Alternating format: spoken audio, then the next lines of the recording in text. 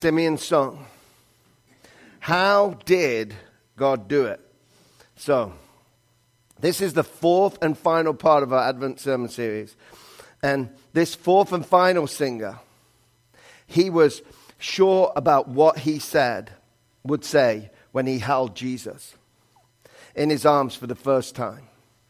When Jesus was 40 days old, he was taken to Jerusalem, the capital, and to the temple, the center of Jewish religion and the Jewish life, for Mary to have her her purity cleansed, and for him to be blessed.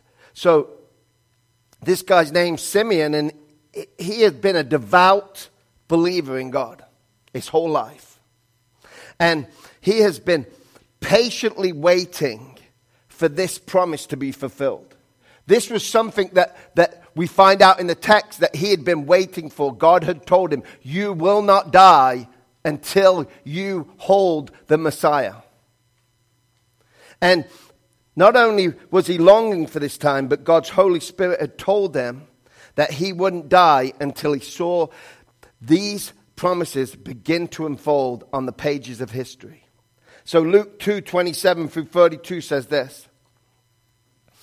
And he came in the Spirit into the temple, and when the parents brought in the child, Jesus, to do for him according to the custom of the law, he took him up in his arms and blessed God and said, Lord, now you are letting your servant depart in peace according to your word. For my eyes have seen your salvation, that you have prepared in the presence of all peoples a light for revelation to the Gentiles and for glory to your people Israel. You see, remember we talked about the angels bringing the news that a Savior had been born last week. And now Simeon announces the truth that he is looking at God's salvation lying in his arms. He's holding this baby and he sees that this is going to be the Savior of the universe. And Simeon understands that this Savior has come to save not only Israel, but also the Gentiles, which is, by the way, us. Okay? If we were to carry on reading Luke's gospel, you will find the adult Jesus living this out. People think he's going to go for the religious folk. He came for the religious folk, and he doesn't. He hangs out with the irreligious folks. People think he's going to go for people who are doing their best, but he doesn't. He welcomes the people who have done the worst. That's because he has come to bring a light and then deal with the greatest problem. Whether they are religious or irreligious, whether they are good or bad, Jesus came for their sin. That's why he came. That's why this sermon today is going to be like, I wanted a feel-good sermon today because it's Christmas Eve and it's not. I'm sorry. It's just not. Because Jesus came for our sin. We have a sin problem. See, as the angels promised this child would be good news of great joy for all people, there is no one who does not need Jesus to offer them salvation. And there is no one to whom he does not offer that salvation to. So this old man Simeon, he's now content to die. He's held Jesus in his hands and he goes, now you can take me. Now I'm ready to come home. See, he has been waiting his whole life for this one sight, and now he has seen it. He has seen the sovereign Lord's salvation. And in the shape of this human lying in his arms. You know, he's a 40-day-old baby. This Jesus was probably crying. We always we picture Jesus being like, he would just be this perfect baby, never cried, never wanted it. Well, that's how babies talk to us anyway. So if he didn't cry, we'd have a problem because he would never get fed. But so Jesus was just like any regular baby, except for he was God. Okay? So he needed his mom to take care of him. So this 40-day-old baby is in Simeon, the little bitty baby, in Simeon's arms. But you see, Simeon doesn't only speak of salvation. Simeon speaks of suffering too. He continues to say this to Mary. I believe he's holding Jesus. And at this time, he's not looking at Joseph. He looks directly at Mary and says this. And his father and his mother marveled at what was said about him.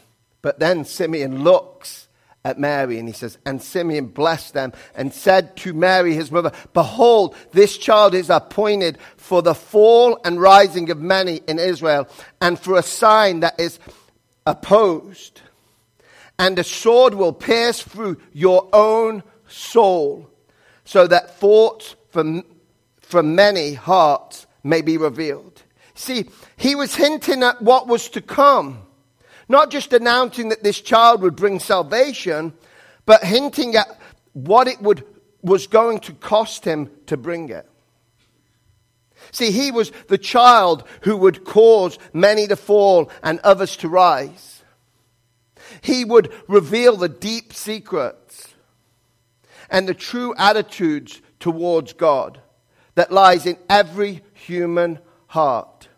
You see, he would be opposed verbally, and one day his mother Mary's soul would be torn apart emotionally.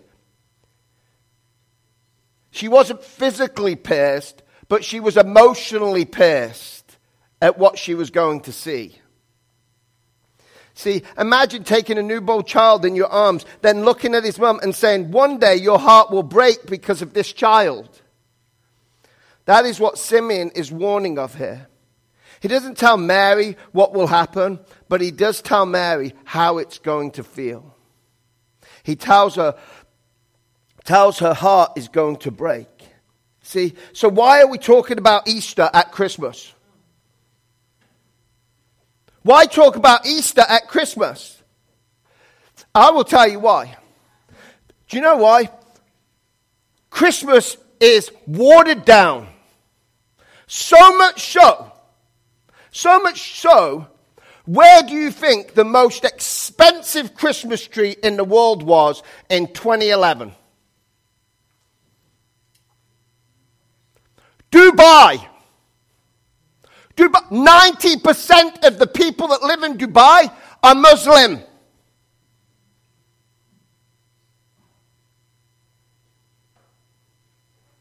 The most expensive Christmas tree that ever be put together. What does that say about Christmas? If a Muslim country will put up a Christmas tree.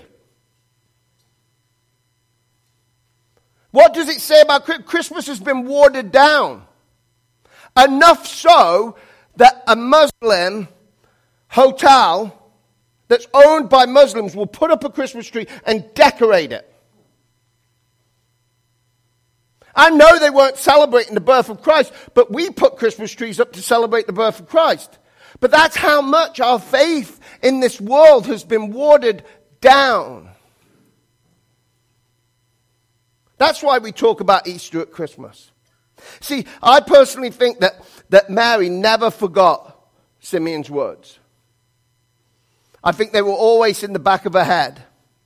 But also I don't think she really understood them until she was standing at the cross. At the end of her child's life. See, as an adult, the one who had laid in Simeon's arms was now hung from a cruel Roman cross.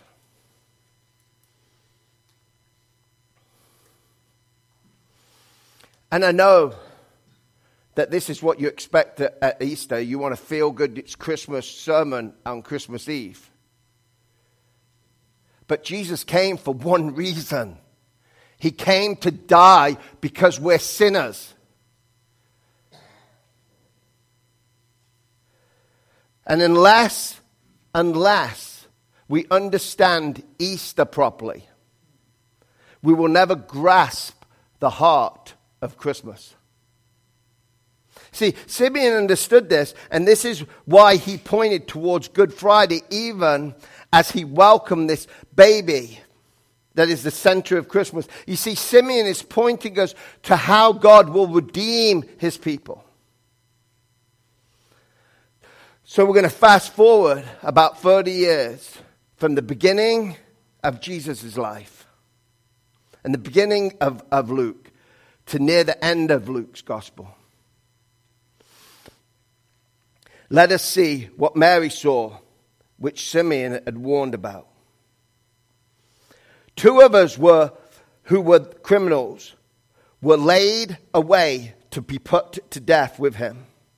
And when they came to the place that was called the Skull, they crucified him, and the criminals, one on his right and one on his left.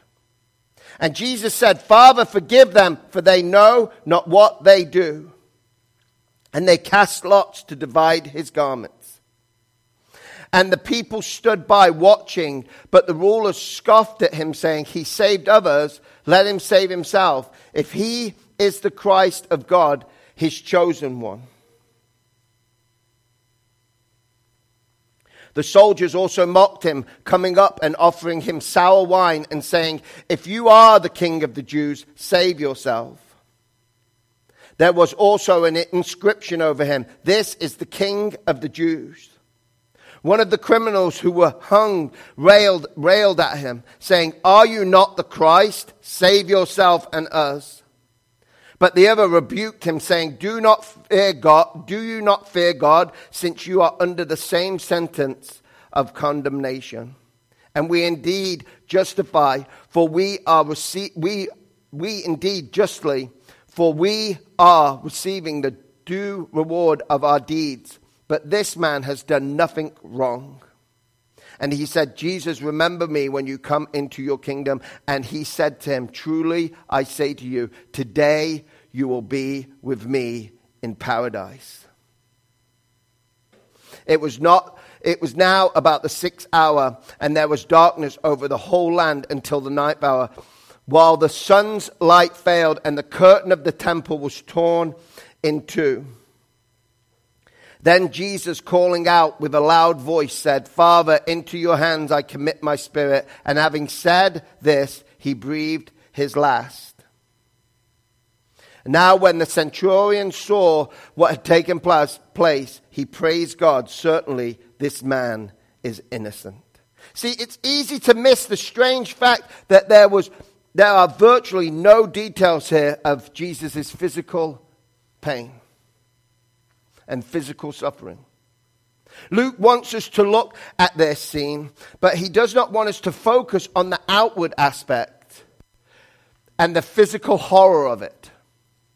See, Luke doesn't want us to miss the deeper emotional and spiritual aspects of what's going on here. You see, he doesn't want us to miss the very aspects that Simeon had not overlooked in his words to Jesus' mother. You see, Luke wants you to feel only sympathy for Jesus as a sufferer, because Luke wants you and me to put our faith in Jesus as a Savior. He wants us to put our trust in faith in him as our Savior. He wants you and me to grasp not only what Jesus suffered, but how he saves. Luke is painting a picture, and so we stand back and we look at the scene. There's 3 things that should stand out here. There was a dispute over his clothes. See, first we take a look at this dispute over the clothes. As Jesus died, the soldiers divided up Jesus' clothes by casting lots. See, most Jewish men wore 5 garments. And at an execution, the soldiers were allowed to keep the condemned man's clothes. It was part of the bonus, I guess. Hey, you killed the man, you can take his clothes.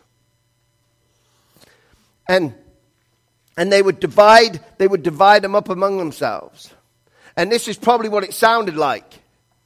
My paraphrase. I'm taking the sandals. Hey, you got the sandals last time. It's your turn to take the turban. I don't want the turban, but all right, I'll take it. Okay, but what are we going to do about this big one-piece undergarment? It's just this big, huge piece of cloth. What are we going to do with this? Hey, I've got an idea. Let's throw some dice over it. See, Jesus is not going to get his clothes back. You know, you've been to the hospital. Do you know the worst thing about going to the hospital? Is they give you them gowns that you can't tie. Why don't they make a gown that goes around and snaps or does something else? Because they do not work. And I'm telling you, I walked down. The last time I went for a scan. I'm walking down. I'm sure I'm good. Well, I've got my good underwear on because I'm walking down. Everybody can see my underwear because you can't tie it. There's no. They said, go in there and change. Who's tying the robe for you? See, and the worst thing about it is, if you go to the hospital, what do? They take your clothes. And you just pray that you're going to get your clothes back. Because, by the way, if you don't get your clothes back, Aunt Kitty knows about not getting the clothes back. You know, because usually they put you in a gown. You don't get your clothes back, you're not going home. Okay? You're not going home. I mean, if you put your trust in Jesus, that's a good thing. It's a bad thing for your family that's left behind. But you know, when you go to the hospital, that's what you want. You just want the bag of clothes. Where did you take my bag of clothes? That's mine. Don't take it. You see, but here, Jesus is not getting his clothes back. At this point, he is left with nothing. He is reduced to nothing. You know, that's the problem is because if you actually seen a picture of Jesus on the cross that was actually drew like it was supposed to be, it would be X-rated. He would have been completely naked. He would have been covered in blood. You'd have seen his whole junk, whatever you want to call it. I'm trying to keep it clean. Okay, he was naked on the cross. He had nothing left. They had took everything from him. He was reduced to nothing. See, this man's birth had been announced by angels we talked about last week. And now, he was reduced to nothing. He commanded storms. And now he's reduced to nothing. He multiplied meals to feed thousands. He restarted a dead girl's life. He stood up against the religious people as they were trying to fill their own desires. And he offered compassion for the broken. And now he was on a cross, naked and alone. The only people that was close to him were haters.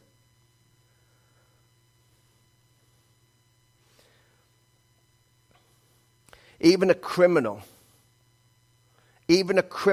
condemned him to death and hanging alongside, condemned to death, hanging alongside him, speaks against him. Just as Simeon had foretold.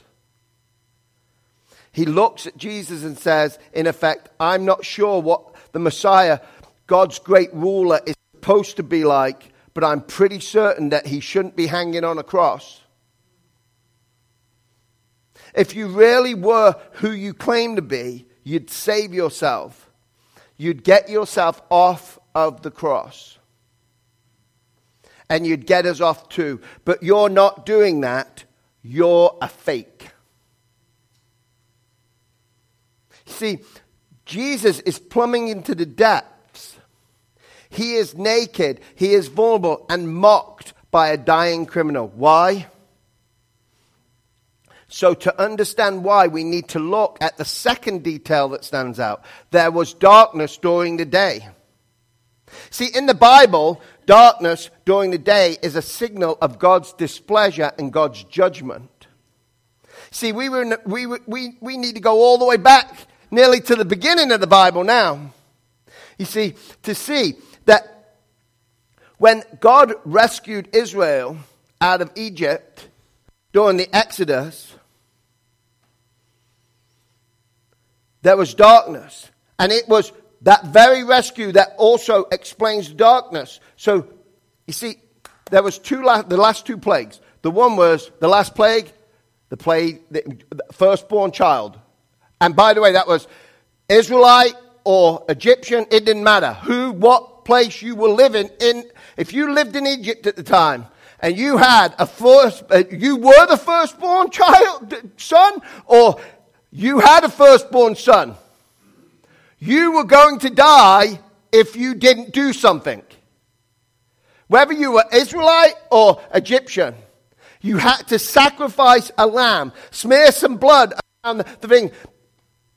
But the plague before that was the plague of darkness. It was actually a plague to foreshadow the next plague.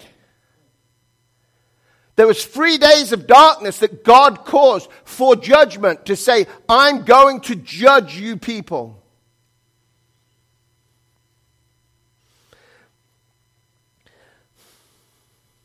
The darkness was an indication of impending judgment. See, the darkness said to everyone in Egypt that God's punishment was falling. That the punishment of death and separation from him, the punishment deserved by sinners who lived in rejection of him, was coming. But as darkness fell over Israel on the afternoon that Jesus was nailed to the cross, only one man breathed his last. And his name was Jesus. See, God's judgment had come, and it was God in person of his Son who was experiencing it. You see, on the cross, Jesus entered into a realm he'd never experienced before. Here we have God abandoned by God. Here we see God's Son punished as a sinner by God the Father. Even though he had never ever sinned, never failed to love his Father, and never failed to love his neighbor. Jesus was experienced the abandonment of God the Father. See, he was experienced how? Because how is separation from God. So on the cross, Jesus was experiencing what it would be like to be in hell, because he was separated from his Father for the first time. They're eternal. This had never happened before. And he was experiencing separation.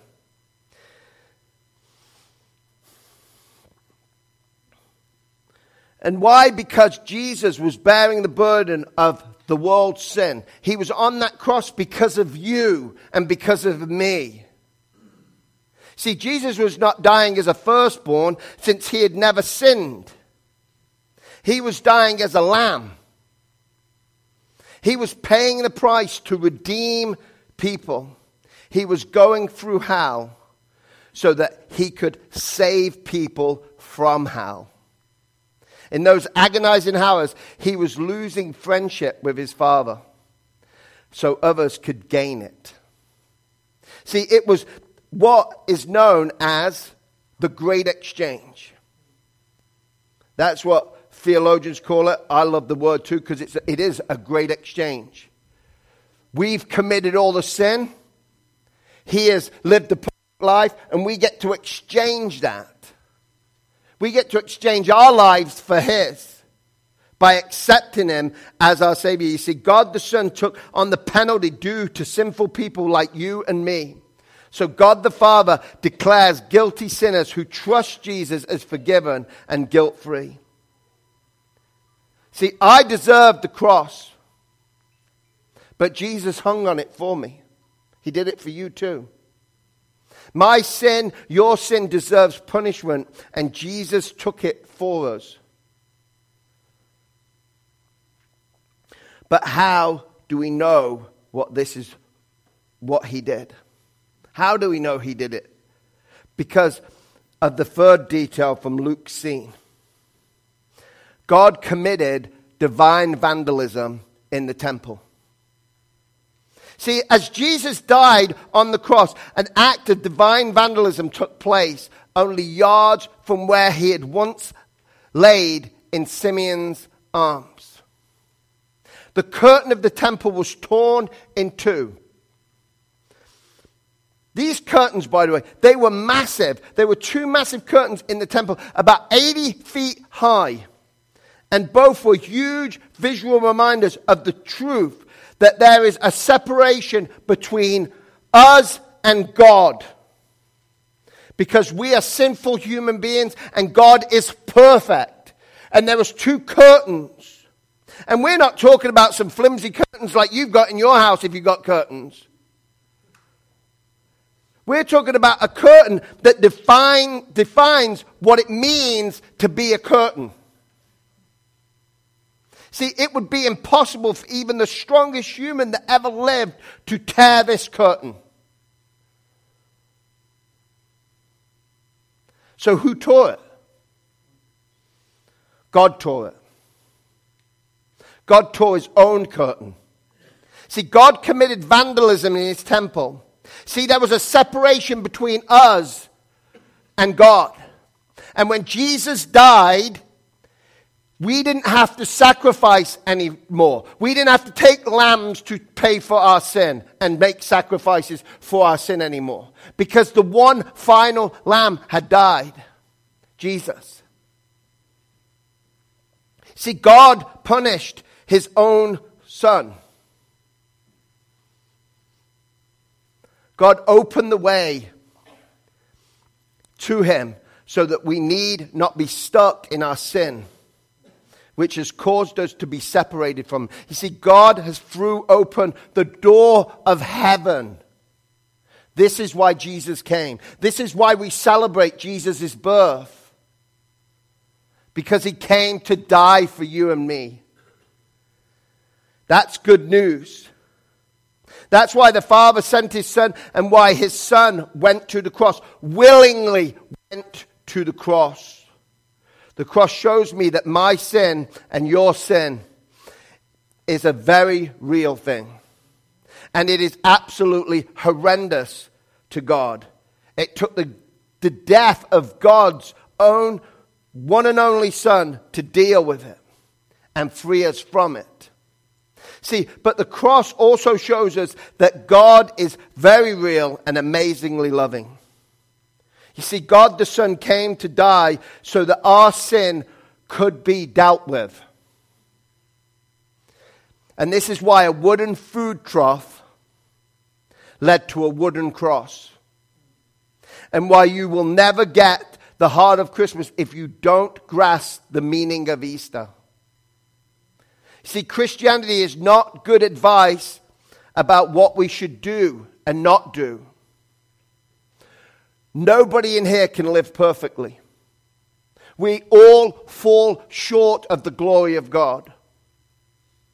See, it's good news of what Christ has done because he has paid the price and he has given you. Now, when God looks at you, if you've accepted him as your personal Savior, he doesn't look at you. He looks at Christ's life. And how he's lived a perfect life. Because he knows you can't.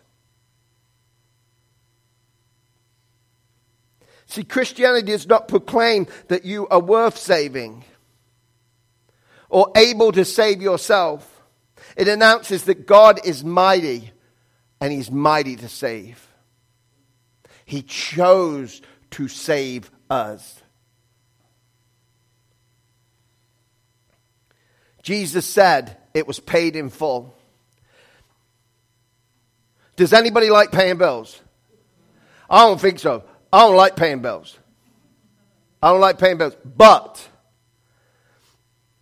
But there is some sort of satisfaction if you've bought a car or you're paying for something over time when you pay that last payment. You know, there's something about paying that last payment and then you get a letter. And it says paid in full. I mean, there's something satisfying about that. Nobody, if they're honest, likes paying bills. But they like it when they bought something and they've had to pay for it over time, and then they get a letter saying, hey, it's paid in full. You don't have to send us any money anymore. We all like that. See, because when it says paid in full, nobody can make you pay again, can they? Because it's paid for. It's been settled. It's over. And that's what happened when Christ died for you. But here's the proof. 3 days after the events that must have pierced Mary's soul, God stamped paid unmistakably against all the sins I have committed and you've committed. All the debt I owe him is cancelled. I'm debt-free. You're debt-free. If you've put your trust in Christ, you are debt-free.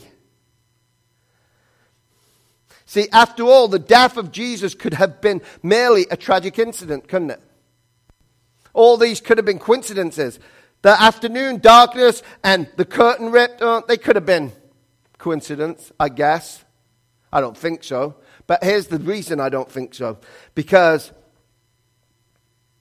within hours of his death, they laid him in a cold, dark, empty tomb. But 3 days later, God the Father left no one in doubt that he had accepted Jesus' payment for the sins that you owe. That the price to free sinners had been paid. Luke 24, 1-7 says, but on the first day of the week at early dawn, they went to the tomb taking the spices they had prepared, and they found the stone rolled away from the tomb. But when they went in, they did not find the body of the Lord Jesus. While they were perplexed about this, behold, 2 men stood by them in dazzling apparel. And as they were frightened and bowed their faces to the ground, the men said to them, why do you seek the living among the dead? He is not here, but has risen. Remember how he told you while he was still in Galilee? That the Son of Man must be delivered into the hands of sinful men and be crucified, and on the 3rd day would raise. See, Luke's gospel finishes in a very similar place to where it began, really.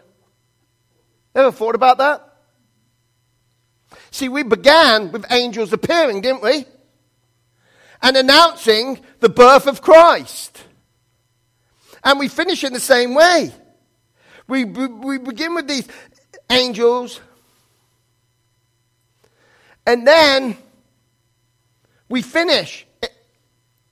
And what? Jesus has come back to life. And guess who's announcing it? Angels.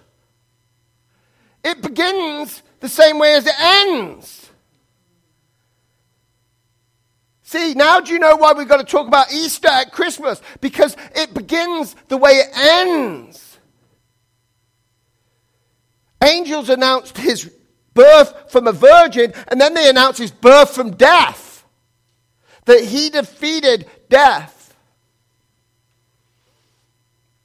See, between the events of the first Christmas and the first Easter Sunday, Simeon's words had come true. Jesus had reached out to those who were outsiders and excluded. He had been opposed. He had revealed what people really believed. See, physical nails had pierced his hands as an emotional sword pierced the soul of his watching mother. And as he hung on the cross, he had redeemed his people. He died the death that tore the curtain, and he paid the price that brought the salvation that Simeon had spoken of all those years before. He died on that cross because Simeon, Mary, Zechariah, the shepherds, you and me are sinners.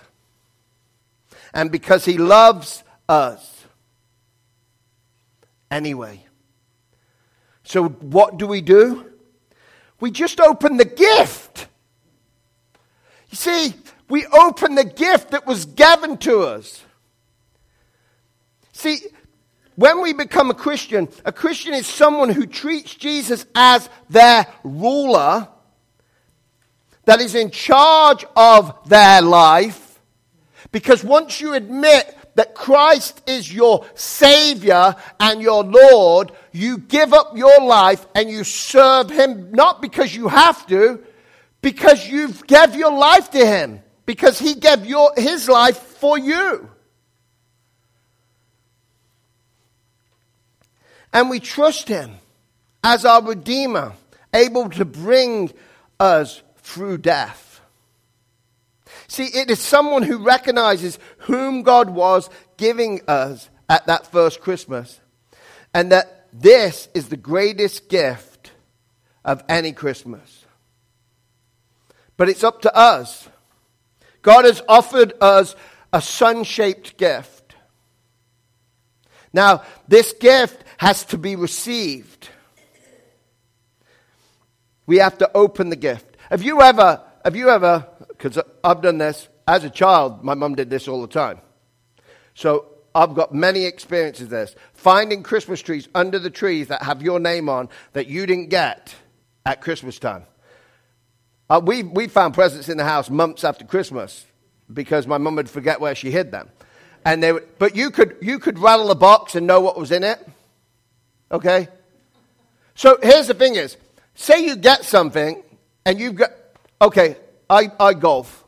So if I got a box of golf balls, okay, and they were wrapped up, and I could pick up the box, I know what the shape is, I rattle it, I know it's golf balls, but I don't unwrap the golf balls. What good are the golf balls?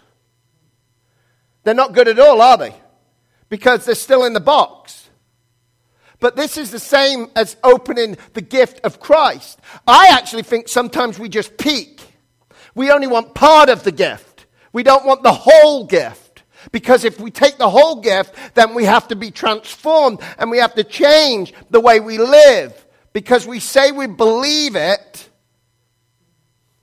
So sometimes we only want part of the gift. Because if we take the whole gift, we're going to have to change. See, the Bible says that in Romans 6:23, for the wages of sin of death, but the free gift of God is eternal life in Christ Jesus our Lord. And perhaps some people have left this gift under the tree year by year and never opened it. Or only partly opened it. Perhaps they've never noticed that it was there.